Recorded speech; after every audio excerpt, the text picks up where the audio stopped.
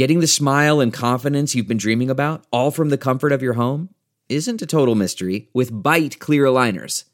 Just don't be surprised if all your friends start asking, "What's your secret?" Begin by ordering your at-home impression kit today for only $14.95. Byte clear aligners are doctor-directed and delivered to your door. Treatment costs thousands less than braces, plus they offer flexible financing, accept eligible insurance, and you can pay with your HSA FSA. Get 80% off your impression kit when you use code WONDERY at Byte.com. That's BYTE.com. Start your confidence journey today with Byte. This week in China's history, September 12th, 2009. Since the start, China's art spaces have been under threat. Written by Florence Touché. Published in the China Project. Read for you by Kaiser Kuo.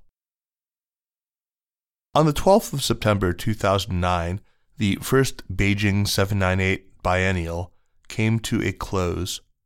Throughout the 4 weeks, controversial figures made headlines and enlivened debate. For instance, Wu Ping, an ordinary woman who had prevented real estate developers from demolishing her ramshackle nail house in Chongqing. Wu was invited to be part of a performance art exhibit titled The Soulful Society versus the Net Spirit, but her invitation was withdrawn, with authorities citing a potentially poor social impact. Wu's performance would have been to simply sit in front of a replica of her dilapidated house, tell her story over and over again, and answer questions. Wu wasn't the only one to have her invitation revoked. Works on several topics considered sensitive, the Sichuan earthquake that devastated several counties in May 2008, for example, were also removed from the show. These events and others like them illustrate the tensions between artistic expression, the desire to participate in global communities, and the power of censorship and party control, tensions that continue to the present. Product of cooperation. During the Cultural Revolution, art that was considered counter-revolutionary was destroyed, and artists publicly humiliated or worse. What art there was consisted of paintings in the revolutionary romanticist style, often representing the people led by Mao Zedong. After the Cultural Revolution, reform and opening up brought a shift in China's economy and culture. In the late 1970s, groups such as the Stars Art Group, Xingxing, formed. Some of these artists made demands for political change and openly criticized the government. During the 1990s, marketable art boomed. The first openly commercial exhibition, Masterpieces of Chinese Oil Painting, opened in 1990 at the Zhejiang Academy of Fine Arts. Western art dealers flooded into China, and many Chinese artists made a lot of money. At the center of this movement, Beijing attracted artists from all over, and residential communities of artists formed wherever they found cheap rents and a sense of belonging. The community in Beijing's western suburbs, near the ruins of the old summer palace, was raided by police in the winter of 1995, and several artists were imprisoned. The site that would become 798 Art District was originally in an industrial zone in northeastern Beijing, a product of a cooperation between the Soviet Union and the People's Republic of China. It was created in partnership with East Germany and designed in brutalist style. Joint Factory 798 began to produce electronic components for the People's Liberation Army in 1957. One of the most advanced factories in China, 798 offered workers housing and extracurricular activities.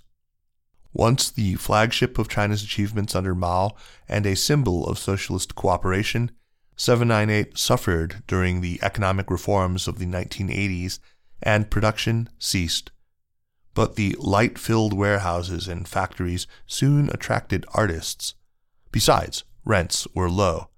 In 1996, the Central Academy of Fine Arts was set up in the complex, and artists such as Huang Rui and Cang Xin established studios there by the end of 2001.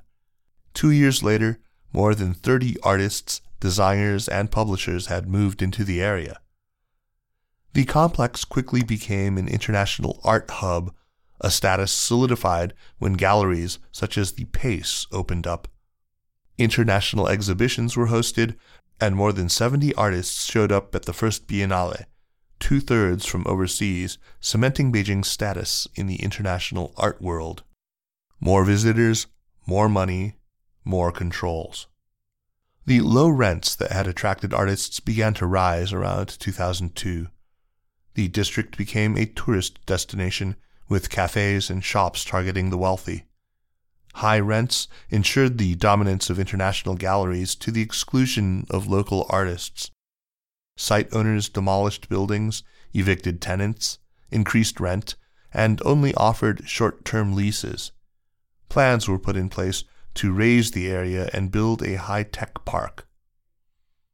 Artists quickly organized themselves into a conservation movement. In 2004, artist Li Xiangqun, a professor at the Central Academy of Fine Arts and a representative in the People's Congress of Beijing, suggested the municipal government preserve the place as an art district. The government agreed, and the rest is history. By 2008, 798 was home to entertainment venues, stores and cafes, not to mention 398 galleries. The national government played its part in the form of Li Changchun, a member of the Politburo Standing Committee.